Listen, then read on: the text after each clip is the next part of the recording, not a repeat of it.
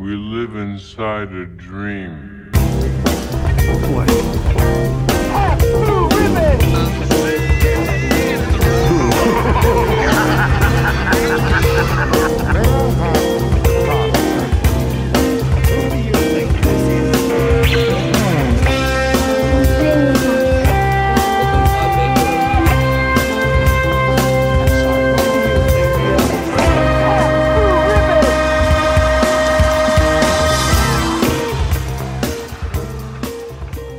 I'm not wearing a shirt. Hello and welcome to Stan and Dave Need Wedding Dates with your two favorite geeks who like Twin Peaks. My name's Eric Keppel. And my name's Jeremy Schmidt. Eric, is that true or? Jeremy, I don't know if you saw this on our Twitter, which at Chucky Rules 420. We got a lot going on over there. Tons of fans. It's hard to keep up with the mentions, to be honest with you. But I think on Tuesday or Wednesday, I noticed that we were maybe 10 followers off from reaching 1,000. Oh, and, yeah. I tweeted out, I just put it out there. I said, if we reach 1,000 by Sunday, which is today, I will record shirtless. And Jeremy, we're at 1,005 or 1,006. Oh, that's fantastic. Yeah. All right. So I not only do I have my shirt off, but for those extra 5, a tiny portion of the top of my butt crack is showing. Oh, that's cool. Yeah. That's cool. Yeah. That's something that our listeners can really appreciate. The overwhelming, I guess, sense that your butt crack is showing. I mean, They can't see it. We're not crazy. They can't see it, but they can hear it, you know? Right. Yeah, you can definitely tell when you're listening to a podcast. Dude, Ira Glass has the loudest butt crack I've ever heard. That's true. From a podcast. It's so easy to tell when Mark Maron's on the toilet, you know? Yeah. Yeah. Do you think Mark Maron shits in a litter box? That's a great question. I've often thought about this. I don't think he does, but that's because he has so many cats that there's no room. Right. There's no room at the inn, so to speak. So I think he shits outside. You're probably right. Now this is we have so much to talk about, and I don't want to spend too much time at the beginning here. 2 things, real quick. We have a Patreon for new listeners at patreon.com/Eric and Jeremy. You can find it on our Twitter as well. We've got a lot of great stuff going on over there. We're going to do an episode on What Did Jack Do? We just did an episode on The Baby, which is an insane movie from the 70s, and yeah, you can go over there, and there's different tiers available. The fans are loving it, and we love doing it. I said this last time, but it's kind of we pretty much do whatever people tell us to on the Patreon, which has been very fun way to force us to watch very weird movies that I don't think we would otherwise watch. And yeah, we're talking about Tales from the Crypt and doing all sorts of weird shit over there. So head on over, patreon.com/Eric and Jeremy. Also, real quick, there is a Twin Peaks. So it was announced last December, Jeremy, that there was a Twin Peaks 30th anniversary convention, 3-day convention going on in Memphis. Interesting. And I immediately looked it up, and I sort of I had been thinking back and forth in my head, this would be fucking awesome, but it's a 9-hour drive for me, and it's also I think the lowest ticket tier is $400. Wow. Okay. Yeah, it's a commitment then. Yeah, it's quite a commitment, but I still it's been one of those things that's popped into my head every once in a while, and I'm fuck, that would be awesome to go to, because a bunch of the cast is going to be there. It's at there's some Elvis history going on over there, whatever the venue is that it's being held at. But it's there's props from the show and all these immersive Twin Peaks related events and dinners and things. Wow. So Jeremy, earlier this week, I just to see if it would happen, I sent an email to the venue and I said, "Hey, listen, here's a link to our iTunes. We're actually a podcast, and we talk about David Lynch a lot in Twin Peaks. Could we get 2 press passes?" Yeah. And immediately heard back from a very nice man. I won't say his name, but he was like, "Oh, that's great. Send on over some stats. of your podcast, Great, which I did not see great. coming. Yeah. I looked it up and I sent him. I didn't lie to him. I sent him our stats, and Jeremy, I have not heard back from him. I think we're going on 5 or 6 days now. But if anyone out there has I sort of got the idea in my head where if I can somehow go to this for free, I'll pay for a hotel and drive there. If someone can like hook me up with a way to go to the way to get in, Twin yeah. Peaks 30 convention, I would greatly appreciate it. I don't know, just throwing that out there into the atmosphere because it's a couple months away. Who knows what could happen? I love that our stats were so good. He couldn't possibly. He thought because our podcast was so popular that it would take away from the event. So that's probably what it was. Right. Yeah. Yeah. So anyway, that's the first time I've ever tried to like. It got me in the mood to like want to try and get us like free shit though. Oh, dude, we You know? definitely should. Yeah. If you have that inclination, Eric, please follow it. Please follow that dream. I think that it's I think throwing our weight around as celebrity podcasters is very fun. Yes. Yes. We're getting there. So is there anything you wanted to get out there, Jeremy, before we dive into these very hefty episodes? No, not at all. I mean, again, we just want to stress this is a spoiler cast. This is like there are lots of spoilers that we're going to be talking about for the show Twin Peaks. If you have not watched episodes 6, 7, or 8, or 5, 6, 7, you are going to be spoiled of the plot and what happens and the twists that turn. Right? Yeah, there will be some twists turning for sure. Yeah. There'll be some twists, and you don't want you don't want spoil. If you're this podcast will be here after you take however long it takes to watch these 3 episodes. Right. But we're talking, And it'll be there long after we're all dead. So hopefully, Yeah. it should be there in a couple months. You know what's weird is I wrote my notes. I was like writing in a notebook when I watch these shows for this. I write in a notebook in the dark usually, and my notes for this episode, like a huge, maybe like a third of the page has been ripped off, and I wrote over it. So it's like it spans 2 different pages, but it's like broken. Basically it's illegible. Okay, is what I'm great. trying to say. So, Good. Yeah. That's for the first episode. But this is episode 5, Jeremy. Cooper's Dreams, written by Mark Frost, directed by Leslie Linklater. Leslie Linklater, that's the director of Boyhood, right? Yeah, exactly. Yeah, Dazed and Yep. Confused, yeah. Before Sunrise, Yeah. Before Sunset, and the other one. Yeah, Before Midnight? Is that it? I think that's right. Okay, good. The scenes. This is the only like interesting factoid that I found is the scenes in the woods were outside the cabin were filmed in the Angeles National Forest. I like that forest. It's a good forest. Yeah, that's a cool forest. Have you been inside that forest? I have. There's a lot of. It's kind of sad though, because like where I was hiking, there were just tons of like burnt, charred like remains of trees because of the fires, That is sad. which is fucked up. But yeah, this is so Cooper is awoken early by the sound of a raucous party in the Great Northern Hotel, chanting from the Icelanders.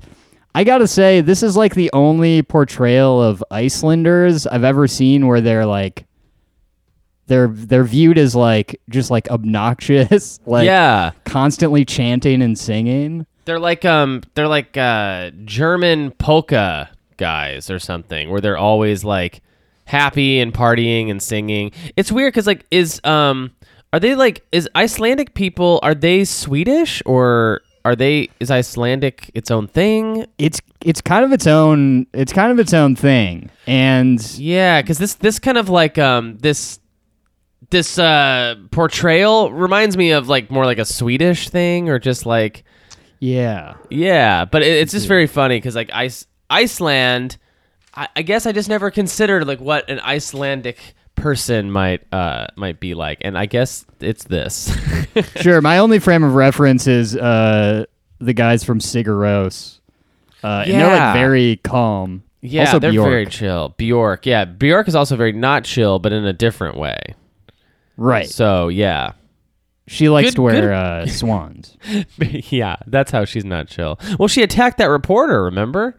Oh, I don't know about that. Yeah, yeah. It's like one of those one of my favorite like old like they used to play it on like VH1 and MTV like almost like TMZ clips of Bjork getting off an airplane and attacking a member of the press. Weird. Yeah, I'm gonna look that up. Pretty fun. So Cooper leaves to meet Truman while Jerry Horn meets his brother Benjamin to discuss the new Icelandic investors and their property developments. The Ghostwood, which if anyone's unclear about this, the Ghostwood project, I don't remember if it's revealed in this episode. Maybe it's in the last one, but it's basically like is like a real fucking country club like development kind of thing that Benjamin Horn's trying to get going. Yeah. So these are like, I guess, a bunch of like Icelandic investors or something. So Leland Palmer arrives, disoriented and wishing to return to work, but the Horns send him home. Mm-hmm. He looks like shit. Yeah, he looks bad. Cooper, Truman, and Dr. Hayward discuss Johnson's bloodied shirt. Yeah. Learning that the blood is not Laura's, but of drug smuggler Jacques Renault. Mm-hmm. Mm-hmm. Our favorite French man. Yes. A Canadian. Yeah, a Canadian of a different ilk, one might say, but very French indeed. Eric, how do you feel about Jacques Renault as a character, as a person, as a man? He's a good, like, the actor plays a good, like, slime ball kind of guy. Yeah, he reminds me of, I don't know, do you remember Dumb and Dumber, that like, hitman guy that's pursuing them the whole time, that it needs to take his heart pressure medication and then dies? Like, murder him, basically. Yeah, that's what he reminds me of. Yeah, that's a good comparison. He's a greasy guy. Shelley is having breakfast with Bobby. The two role play the idea of shooting Johnson while they toy with Shelley's pistol. When Deputy Andy Brennan arrives to inquire about Johnson, Briggs hides and Shelley attempts to make Johnson seem deeply involved in Laura's death and Renault's disappearance. So yeah, Bobby's getting pretty comfortable over there at the Johnson residence. You know, he's planted his flag over there, my dude. He's practically really moved in. He's on the lease. Elsewhere, lovers Ed Hurley and Norma Jennings meet to discuss their spouses.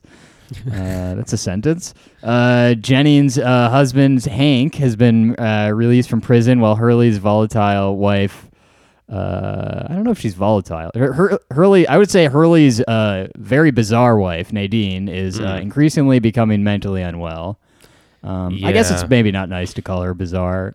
She is weird, though. Yeah. Is there... I like how we're drawing a definitive line in the sand between bizarre and weird. Those are two different things, mind you. Bizarre, mean. Weird, cool.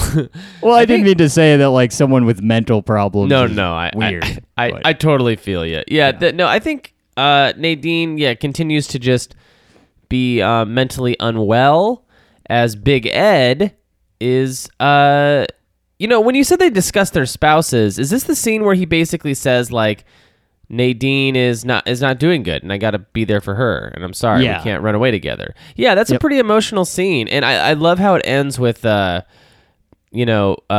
saying, don't call me, not for a little while anyways. Yes. Meaning they will rendezvous again. Oh yeah. Yeah, so I like that. I kind of like this love story, and I like that. I think probably they sensed that Big Ed is not garnering favor with the audience by cheating on his mentally ill wife. So they gave him sort of a sympathetic disposition where he's like, I'm in love with this person, but I can't leave her. I can't leave my wife because she's mentally unwell, so I'm going to go take care of her. I like that Big Ed better than the philanderer Big Ed. Right. Agreed. So Norma leaves feeling that things are going nowhere, leaving Ed crestfallen. Meanwhile, Audrey Horne is interviewed for a job at her father's department store and blackmails the interviewer into giving her a position at the perfume counter. This is like fucked up. This is so crazy. Yeah. But she's like threatens to like rip her dress and scream and say that he made a pass at her. I think is what she says. Yeah. But anyway, this is the perfume counter where Laura and Ronette Pulaski worked. So yeah, she's doing a little reconnaissance mission. Oh yeah. She's trying to help out Cooper and get in on I guess One-Eyed Jacks or whatever. Audrey continues to be completely like bafflingly bold, and insane. She's just like she's one of those characters in fiction that's just like, wow, like what a dynamite disposition she has in this plot, where she's like her own little kind of Agent Cooper in a way.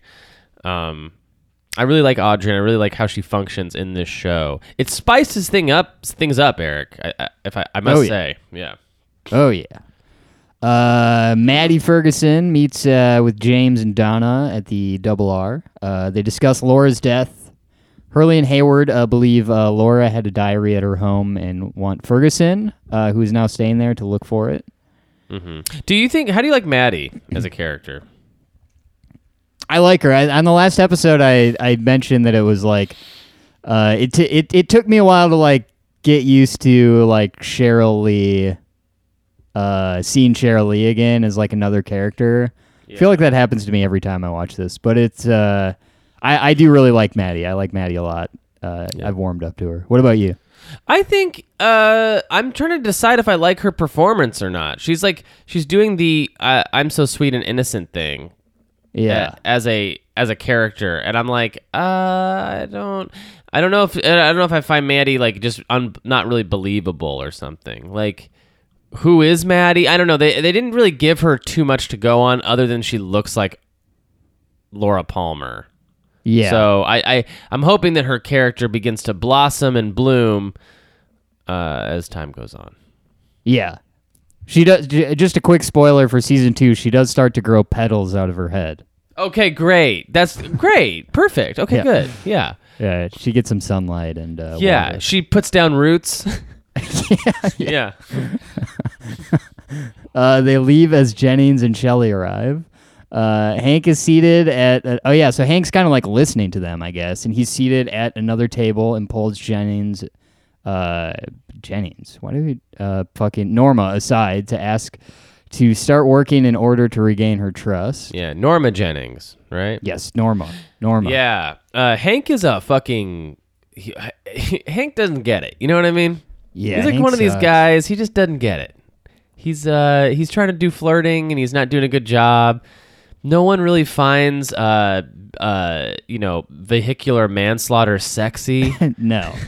He does these dumb like puppy dog look on his face all the time. Like after he asks like if he can finish his coffee before he washes the dishes, he gives her some dumb like sappy look.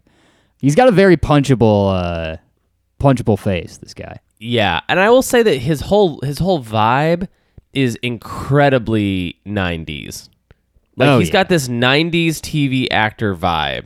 And I don't know how else to explain it, but it kind of reminds me like the dad from Seventh Heaven. You know what I mean? I was thinking the same exact thing. Yeah. Also, Michael Ontkean kind of has that vibe too. Like absolutely, yes. Yeah, he absolutely does. The dad from Boy Meets World. You know? Yeah. Like they're like people like that don't exist anymore. There's just like they don't. Yeah. Yeah. Meanwhile, using a photograph from Renault's home and the clues from Cooper's dream, the investigators find a log cabin in the woods that they believe to be the scene of the murder. On the floor, Cooper finds a fragment of a One-Eyed Jack's casino chip, then matches the piece found in Laura's stomach. I guess I forgot or didn't realize that. Yeah, Laura had a piece of a chip in her stomach, a poker chip. Yes. Now, Truman... let's rewind a little bit because I guess we didn't talk about their tea, when they had tea with the log lady. That sort of happens at the beginning of the episode, but I had a question about that scene because they walk into that the log lady's like property, guns drawn. And log lady finds them and is like, come in for tea. But my question was, did they think that the log lady's house was the house of the murder? Like, why were their guns drawn in that scene? I don't know why their guns were drawn. But they... let's see here. Because because then later they go to the actual murder house, or where they believe that there was a murder, and they find the bird and all that. But but before that, they're kind of hanging out with the log lady. But they think it's like weird. They think there's something going on there. What was the deal? I guess I forgot about like that they had their guns drawn because I thought they were just like finally just like checking in with the log lady, seeing what she knows. But you're right. Yeah, he has a shotgun. Michael Onkeen has a shotgun. Yeah, maybe she lives out there, and they were just I don't know. They were out there. I don't know, but she does. You're right. We shouldn't skip over that because she does give like a lot of important information. There's also a really funny moment when Cooper like tries to eat the like whatever like. They're eating like muffins or whatever. The sugar cookies. And she like slaps his hand or something and is like, wait for the tea. Yes. I love the log lady. They use her very sparingly, awesome. Which I think is a good choice, but it leaves you wanting more, you know?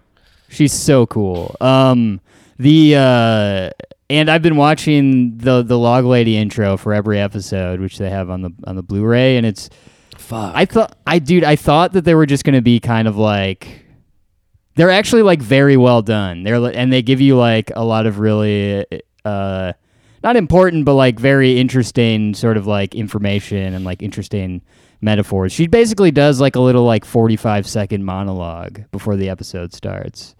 But she has sort of this whole thing where she gives a lot of clues, and I didn't write all of it down, but some of what she said were 2 men, 2 girls, there was screaming, and the owls were silent. That's right. A couple of things she said there.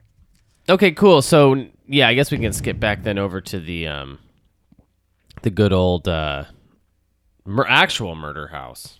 Yeah. Truman finds Waldo, the minor bird. So yeah, I don't know, kind of a grisly, a gross little shack, I guess. Yeah. I don't know. Fair enough. That same afternoon, Bobby attends family counseling with Dr. Jacoby, the town psychiatrist, who also saw Laura as a patient. Bobby so his parents are there too, and Bobby is initially dismissive of Jacoby's attempt at analysis, but once he's isolated from his parents, he breaks down and confesses that Laura had told him that she wanted to die. That's an insane scene. Dude, this is, I gotta say, like, watching this, I started to realize, like, Jacoby, as, like, nutty as he is, he's pretty good at his job. Yeah, he's a good that therapist. Info out of Bobby, who's, like, just, like, a hardened, like, annoying teenager dude. Complete shithead. Yeah, it's pretty good. He does a pretty good job. Yeah. And Bobby says that Laura had pressured him into dealing drugs so she could use them herself, which is interesting. Party at the Great Northern to welcome the new investors. Ben and Catherine secretly discuss their plan to burn down the sawmill and buy the land cheaply. unaware that Audrey is spying on them. I forgot that Audrey has this little like cubby that she goes into to, I guess, look into her dad's office. Weird that she didn't like turn away when they started like making out or whatever.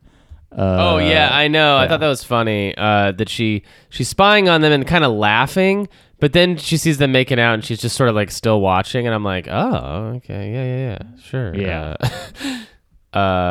sure, right. Leland begins. Leland's misery is like kind of becoming funny to me. Like he starts sobbing hysterically when a piece of music begins, and Martell escorts him away. Meanwhile, they dance, right? Doesn't she like dances with him to make him seem like not crazy? Oh yeah, so this scene is insane. I watched this last night, very high. And it tripped me the hell out because essentially what's happening is that Leland comes in and he's having like a full-on meltdown. He turns on music, or someone turns on that triggering music for him. Mm-hmm. And while Uncle Jerry is giving a speech, and he starts freaking out on the dance floor in front of the Icelandic people, and then Catherine runs up and starts kind of dancing with him. Yeah. To like make it look more normal, I think. But then Leland starts grabbing his head again, and so Catherine to just, I guess, I don't know, doesn't know what to do, so she starts grabbing her head as if that's like part of the dance, and then every one of the Icelandic people starts grabbing their head too, like as part of the dance, and then it cuts over to Audrey, and she's crying in the corner. It's like it's wild. One of the most sensory overloaded scenes I've ever witnessed on television or beyond. That's what I'm saying is like the shifts in tone in this. This show is insane. Meanwhile, Shelley waits at home with her gun as Johnson arrives back. Hank attacks him beside his truck, threatening him. Johnson returns home and lashes out at Shelley, and she draws the gun and shoots him.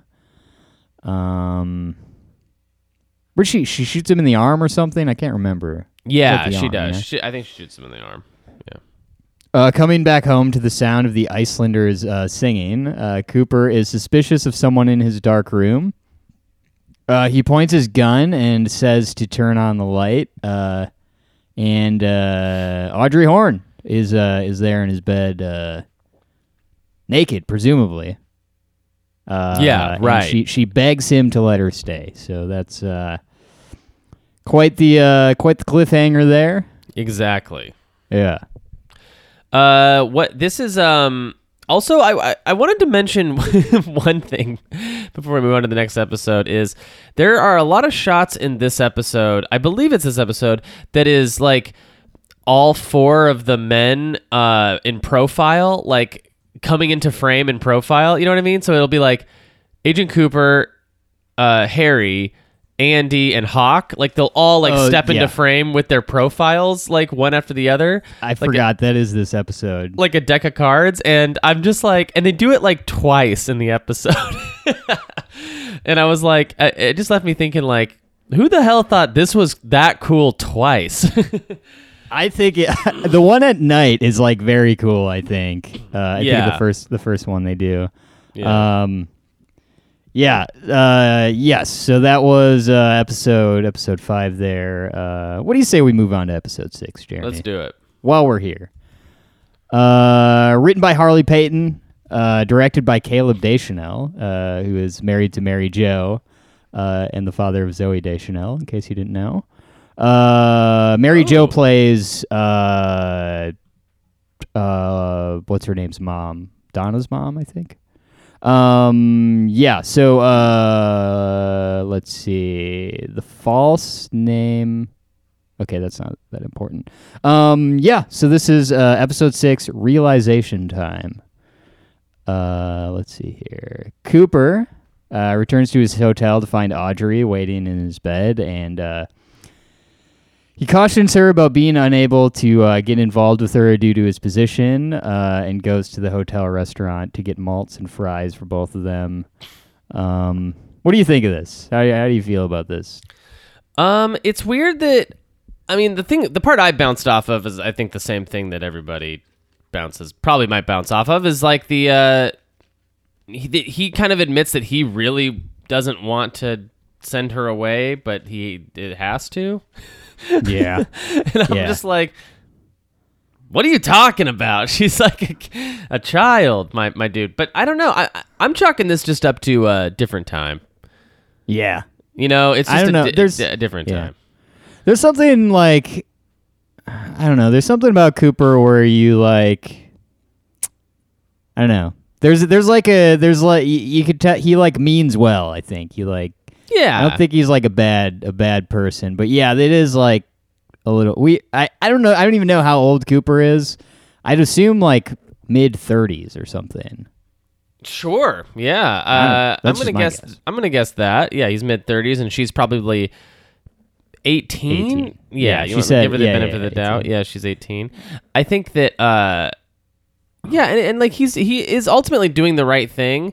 But we are seeing a man fully struggle with not fucking a high schooler, and it's like it's pretty insane. I will say it's the one thing about Cooper that is off to me. It's also doesn't totally vibe with the rest of his character. Like, it seems like in these scenes he's not like Cooper. You know what I mean? Does that make sense? Yeah. Like, yeah, he's not fully like It doesn't seem like in line with the character of Cooper. Yeah, I kind of get what you mean. To be this, like, I don't know, sexual or something, or like... right. Yeah. I do like that line he has, what I want and what I need are two different things. Yeah. And also just like the I don't know what the costume department was thinking with the particular FBI jacket he was wearing. Did that look weird to you?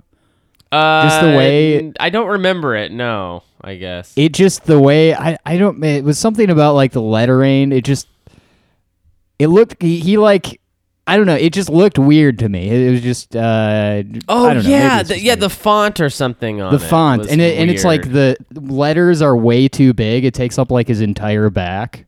It just seemed funny to me because he's like... Doesn't seem like the type... He's always very secretive, so it doesn't seem like he'd just be wearing this jacket that just has the letters FBI on it very big. I don't know. Yeah. Maybe I'm thinking too much about it. No, but, for sure. Yeah. No, it was weird. It was almost like it was like a knockoff FBI jacket or something. Yeah. The next morning, he and Sheriff Truman plan to pay an undercover visit to One-Eyed Jack's casino and brothel over the Canada-U.S. border, to which Renault is connected.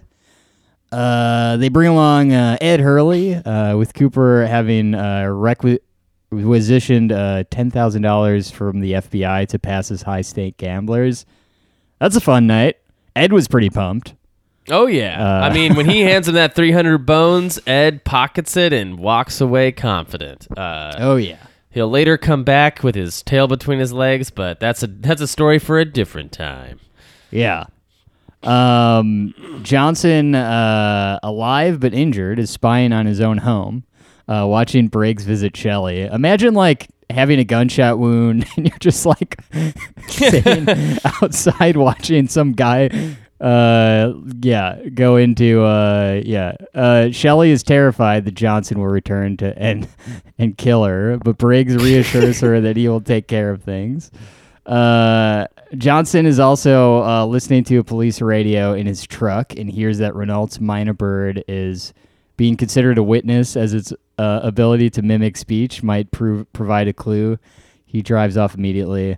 I wonder how many times that's happened in like real, or if that's ever happened in like a real court of law. Like, Your Honor, our next witness is a fucking Minor Bird.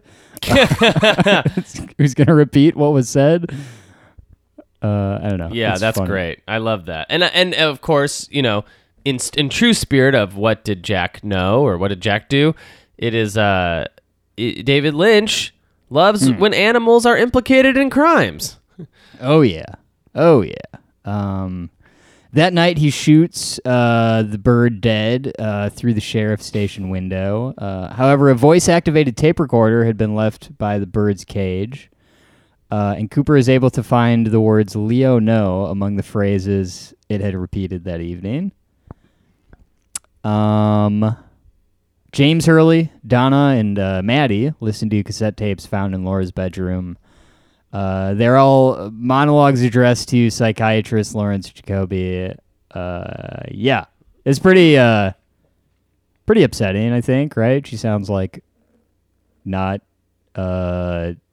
thinking very logically and like not, I don't know, like depressed or something. Like, I can't remember exactly, but she's like, sounds not in a good place on the messages and Yeah. stuff. Yeah. No, well, I mean, she's like also like to put it crudely, like super horny. She's like Yes. both very messed up, very horny, very sad, needs drugs. Like it's just like kind of it's very shocking to hear. But is this when they're listening to her tape? The three of them, the three kids, like James, Donna, and Maddie. Is that what we're referring to? Is that the scene? Yes. Yep. Yeah. So, and she also calls James stupid in it, which is like it's like really rough. It's really hard to hear. But yeah, and she calls Dr. Jacoby Doc on the message. But yeah, it's like really sad, like really telling of Laura's character, and also like really sad. It's a good scene though. Like, it's also, like, shot well. Like, the camera work in it. Like, at one point, like, when the message starts, like, the camera sort of moves closer to the three of them and then hits every single one of them in a close-up, finally landing on James at the end. It's, like, pretty good. Pretty slick. Yeah. I'm glad I heard it. Yeah, exactly. Yeah, I'm glad I heard it. One dated to the night of her death is missing. The group planned to use... Maddie's resemblance to Laura to distract Jacoby long enough to steal it from his office. Jacoby falls for the ruse long enough. However, Hurley and Hayward are watched from afar by Briggs, who is in turn being spied on by an unseen party. Briggs hides a bag of cocaine in a gas tank of James's motorcycle. I can't imagine like what's going through Jacoby's head at this moment. Like going out to this gazebo and like presumably seeing Laura like still alive, and then getting his ass kicked, gets the shit kicked out of him. Yeah. No, that must be fucking insane. That must be, just insane. This is one thing I want to say about this episode, and this is kind of like, I guess maybe a good point to bring it up. This is one of my least favorite episodes, to be honest with you. Okay.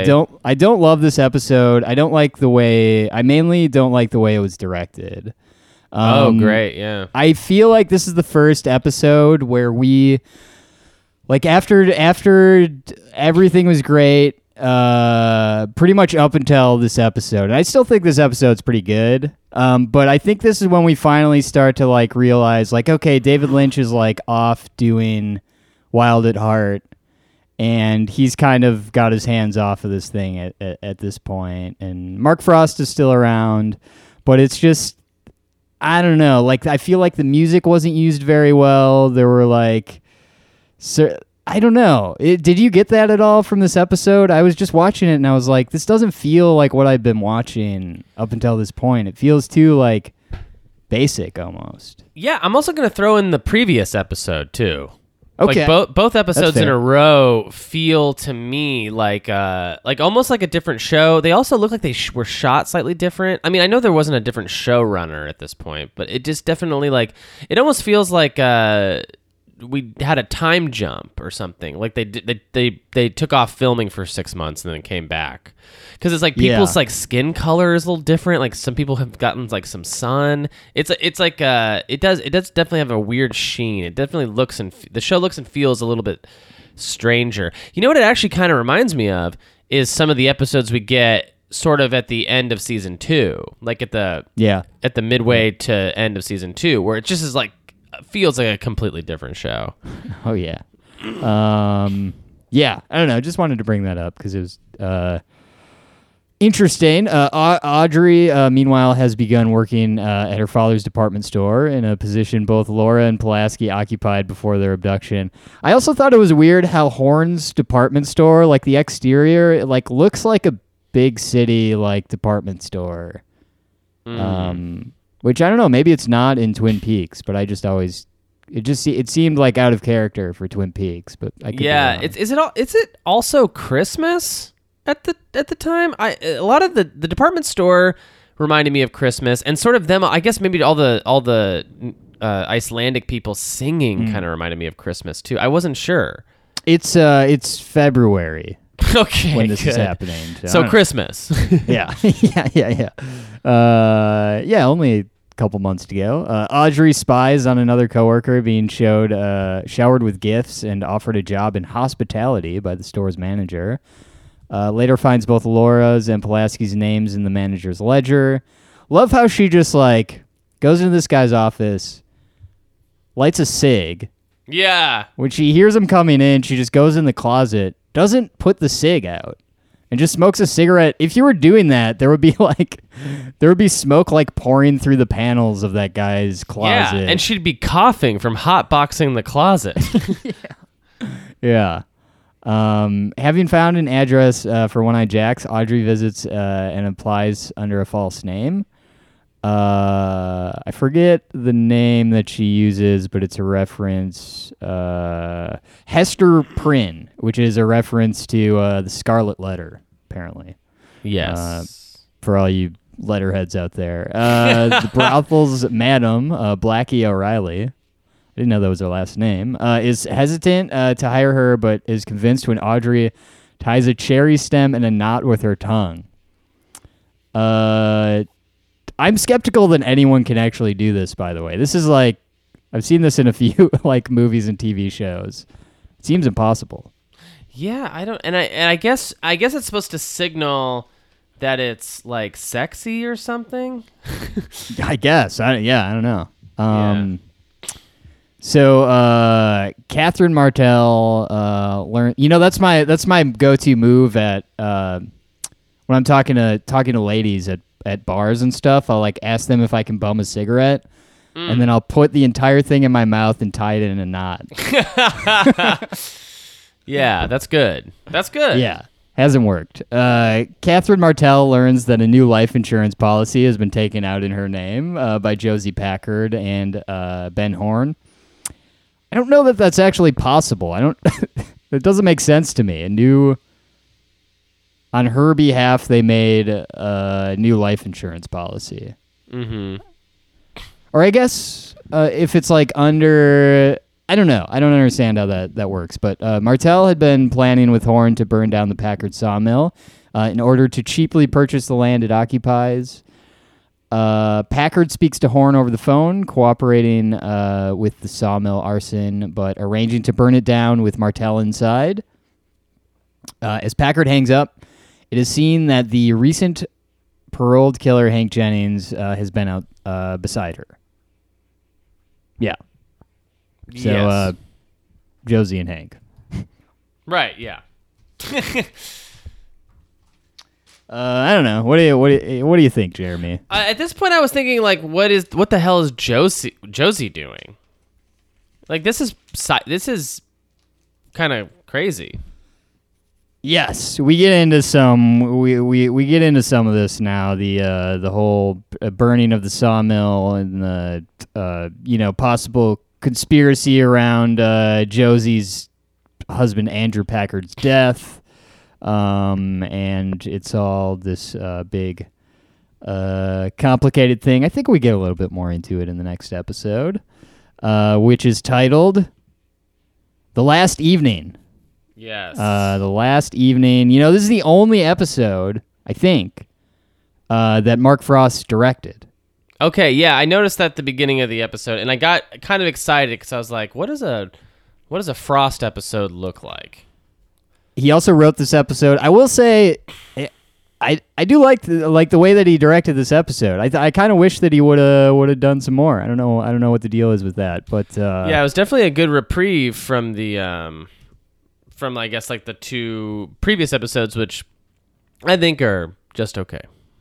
Yes. So let's see here. This is from a little interesting factoid that I wanted to point out about the aesthetics of the show from the set designer, Hoover. Forgot to write down their first name, but they said that they felt the series' use of consistent palettes of red and earth tones allowed the introduction of strong black elements into set and costume design. He cited elements of Blackie's office and One-Eyed Jack's. Its vibrant red curtains and ruddy wood tones were offset by her stark black outfit and dark hair.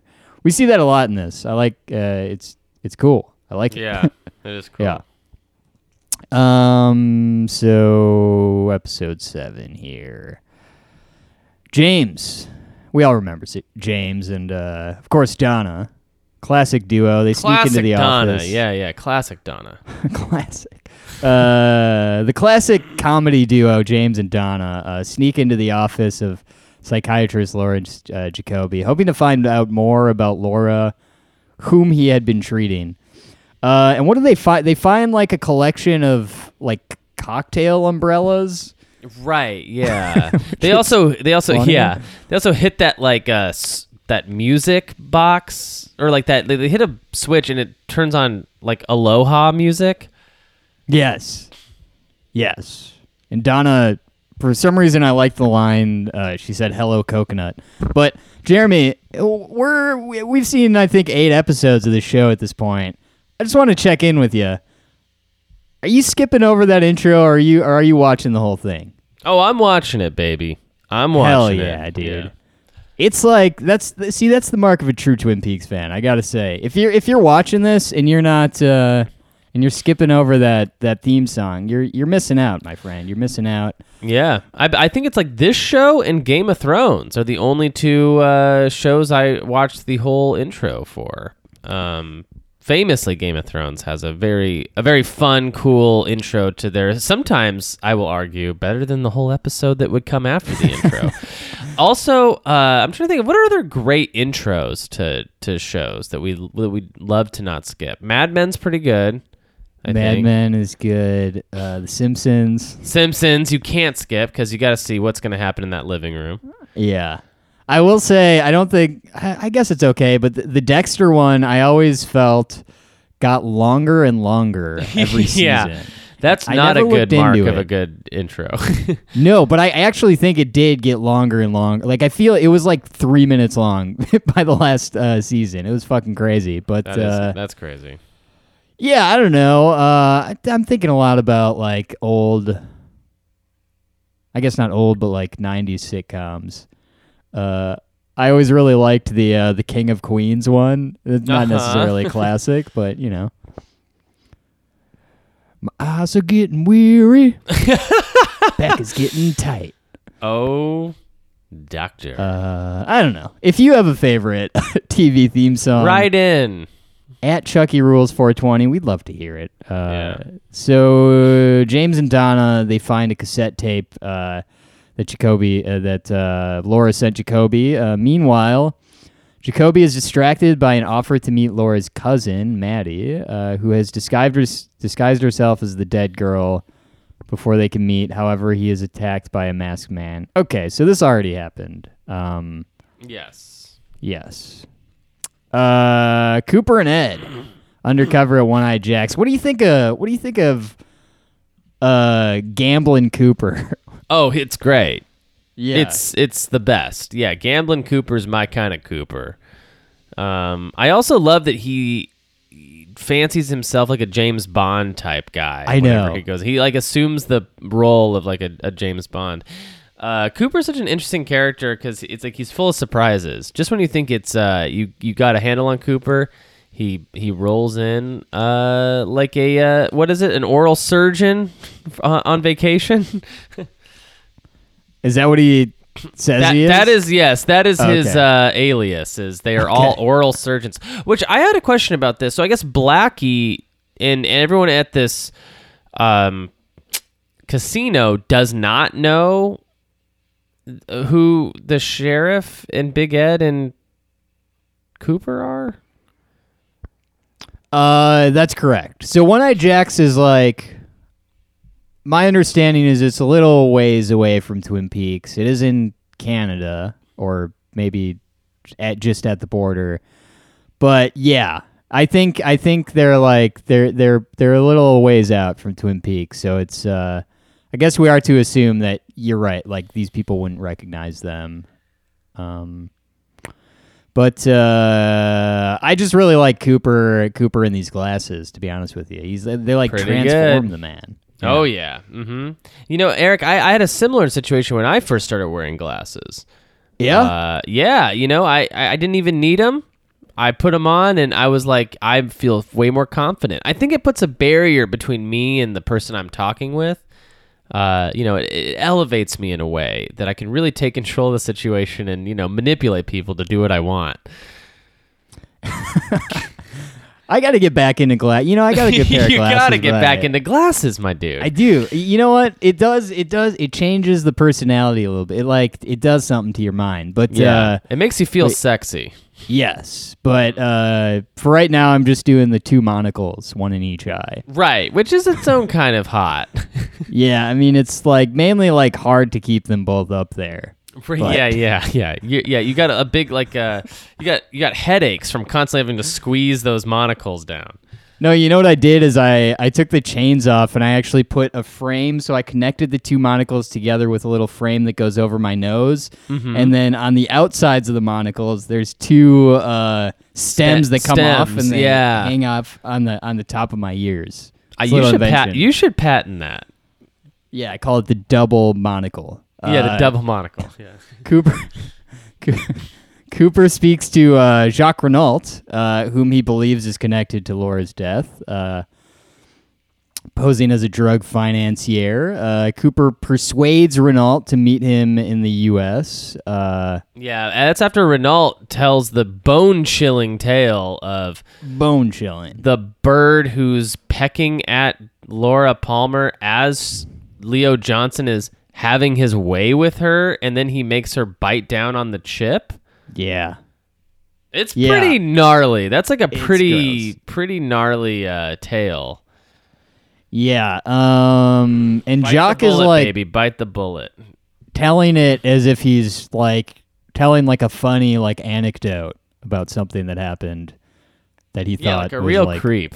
Cool. Yeah, I don't know. He's not a good guy. Cooper learns that Renault and Leo were with Pulaski and Laura on the night that she died. So yeah, we also get Audrey Horne, who like is what's it called? She's interviewing with Blackie, right? Oh yeah, yeah. She turns around for Blackie. What else does she? Doesn't she have to like? I can't remember. She does something that like impresses Blackie. I can't remember, but she picks the Queen of Diamonds. Yes, the Queen of Diamonds. Yeah. The Queen of Diamonds. That was great. Also, I think I fucked up when we were talking about the last episode. I believe the log lady said that there were 3 men and 2 women at the. Not 2 men and 2 women. Because I think.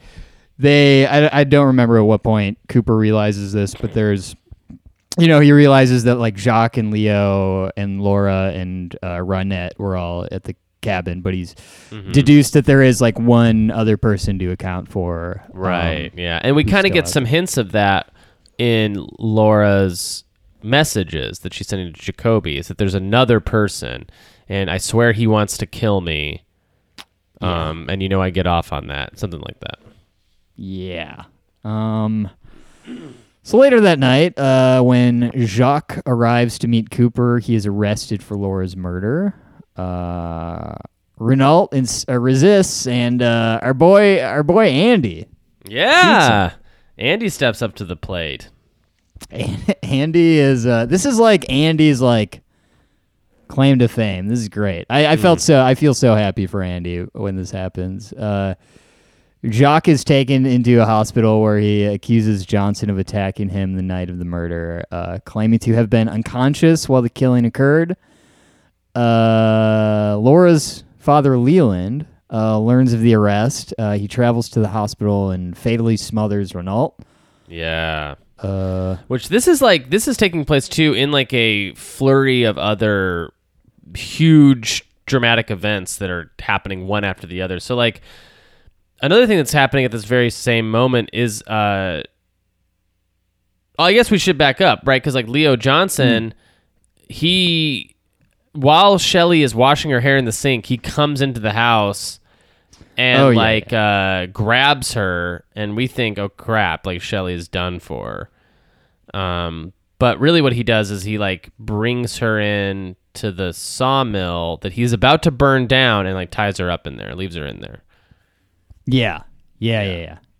And also, can't remember if this happens quite yet, but very sad scene in which Nadine tries to off herself with a bowl full of pills. Yes, yeah. That happens. All that happens before I think the Renault gets killed. Also, Catherine has this like big scene with Pete, too, right? Oh, right. And Hank has that scene with Josie, where like you find out Josie paid Hank $90,000 for some reason. Yeah, see, that's what I'm. This is still unclear to me. No matter how many times I've seen this, is exactly like that situation of like what Hank. Exactly how they're all tied together, because my interpretation is that like Hank went down for something that he didn't do, which I guess it was manslaughter. I think vehicular manslaughter. I think it was, yeah. So I don't know, and he knows stuff about he like seems to know some things about Andrew Packard, Josie's dead husband, right. And I don't know. It's very confusing, but I think we'll learn some more about it. But interesting stuff. Mm-hmm. Meanwhile, yes. So we talked about Packard meeting Hank, $90,000. This. Oh yes. It reveals Packard paid Hank to serve 18 months in prison. This ensured that neither of them would be implicated in the death of Packard's husband, from whom she inherited the sawmill. Hank later calls Martel to lure her to the sawmill. As Martel arrives, the device explodes, engulfing the building in flames. Catherine, like, fucking sucks in this. Like, when she shows up and she just sees this, like, poor, like, fucking, like, young girl, like, tied up, surrounded by, and the place, like, starts, like, going up in flames. She's like, oh, yeah. Really taking her time. She sucks. I don't like her. Yeah. Not good. No. If someone's tied up in front of you and the building's burning, get them untied. You got them untied. At the same time, Leo attempts to kill Shelley's lover, Bobby, but is shot by Hank. Hank in the window, yeah. Yep.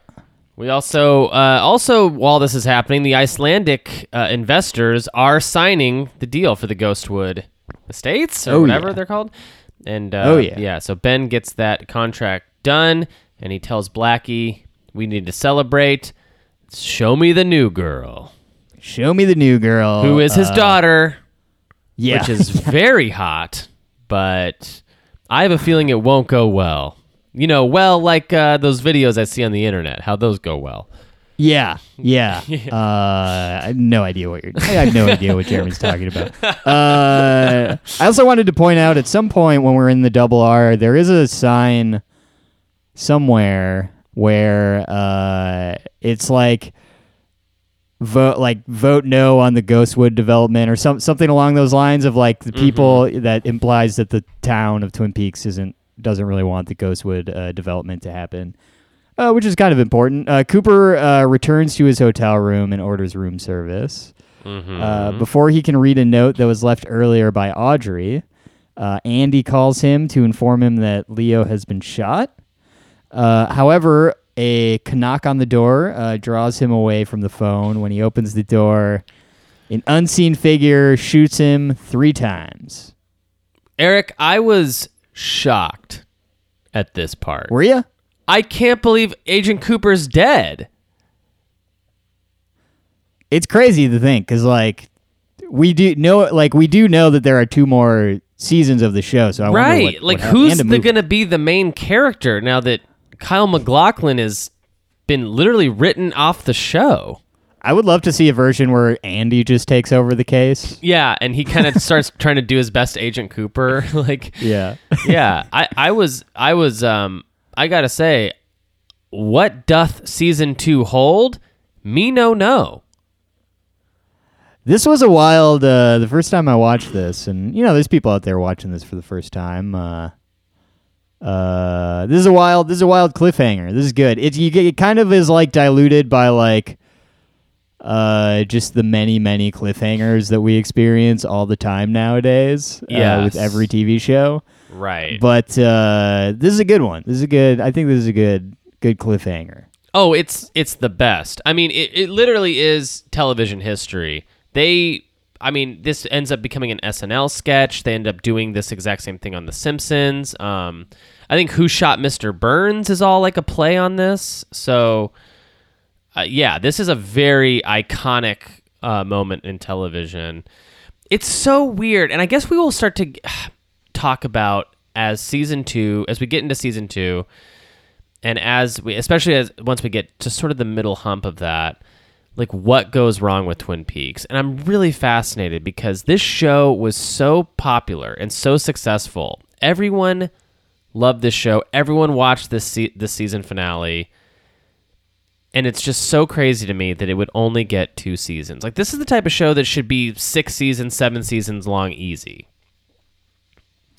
Yeah, but it gets canceled after 2.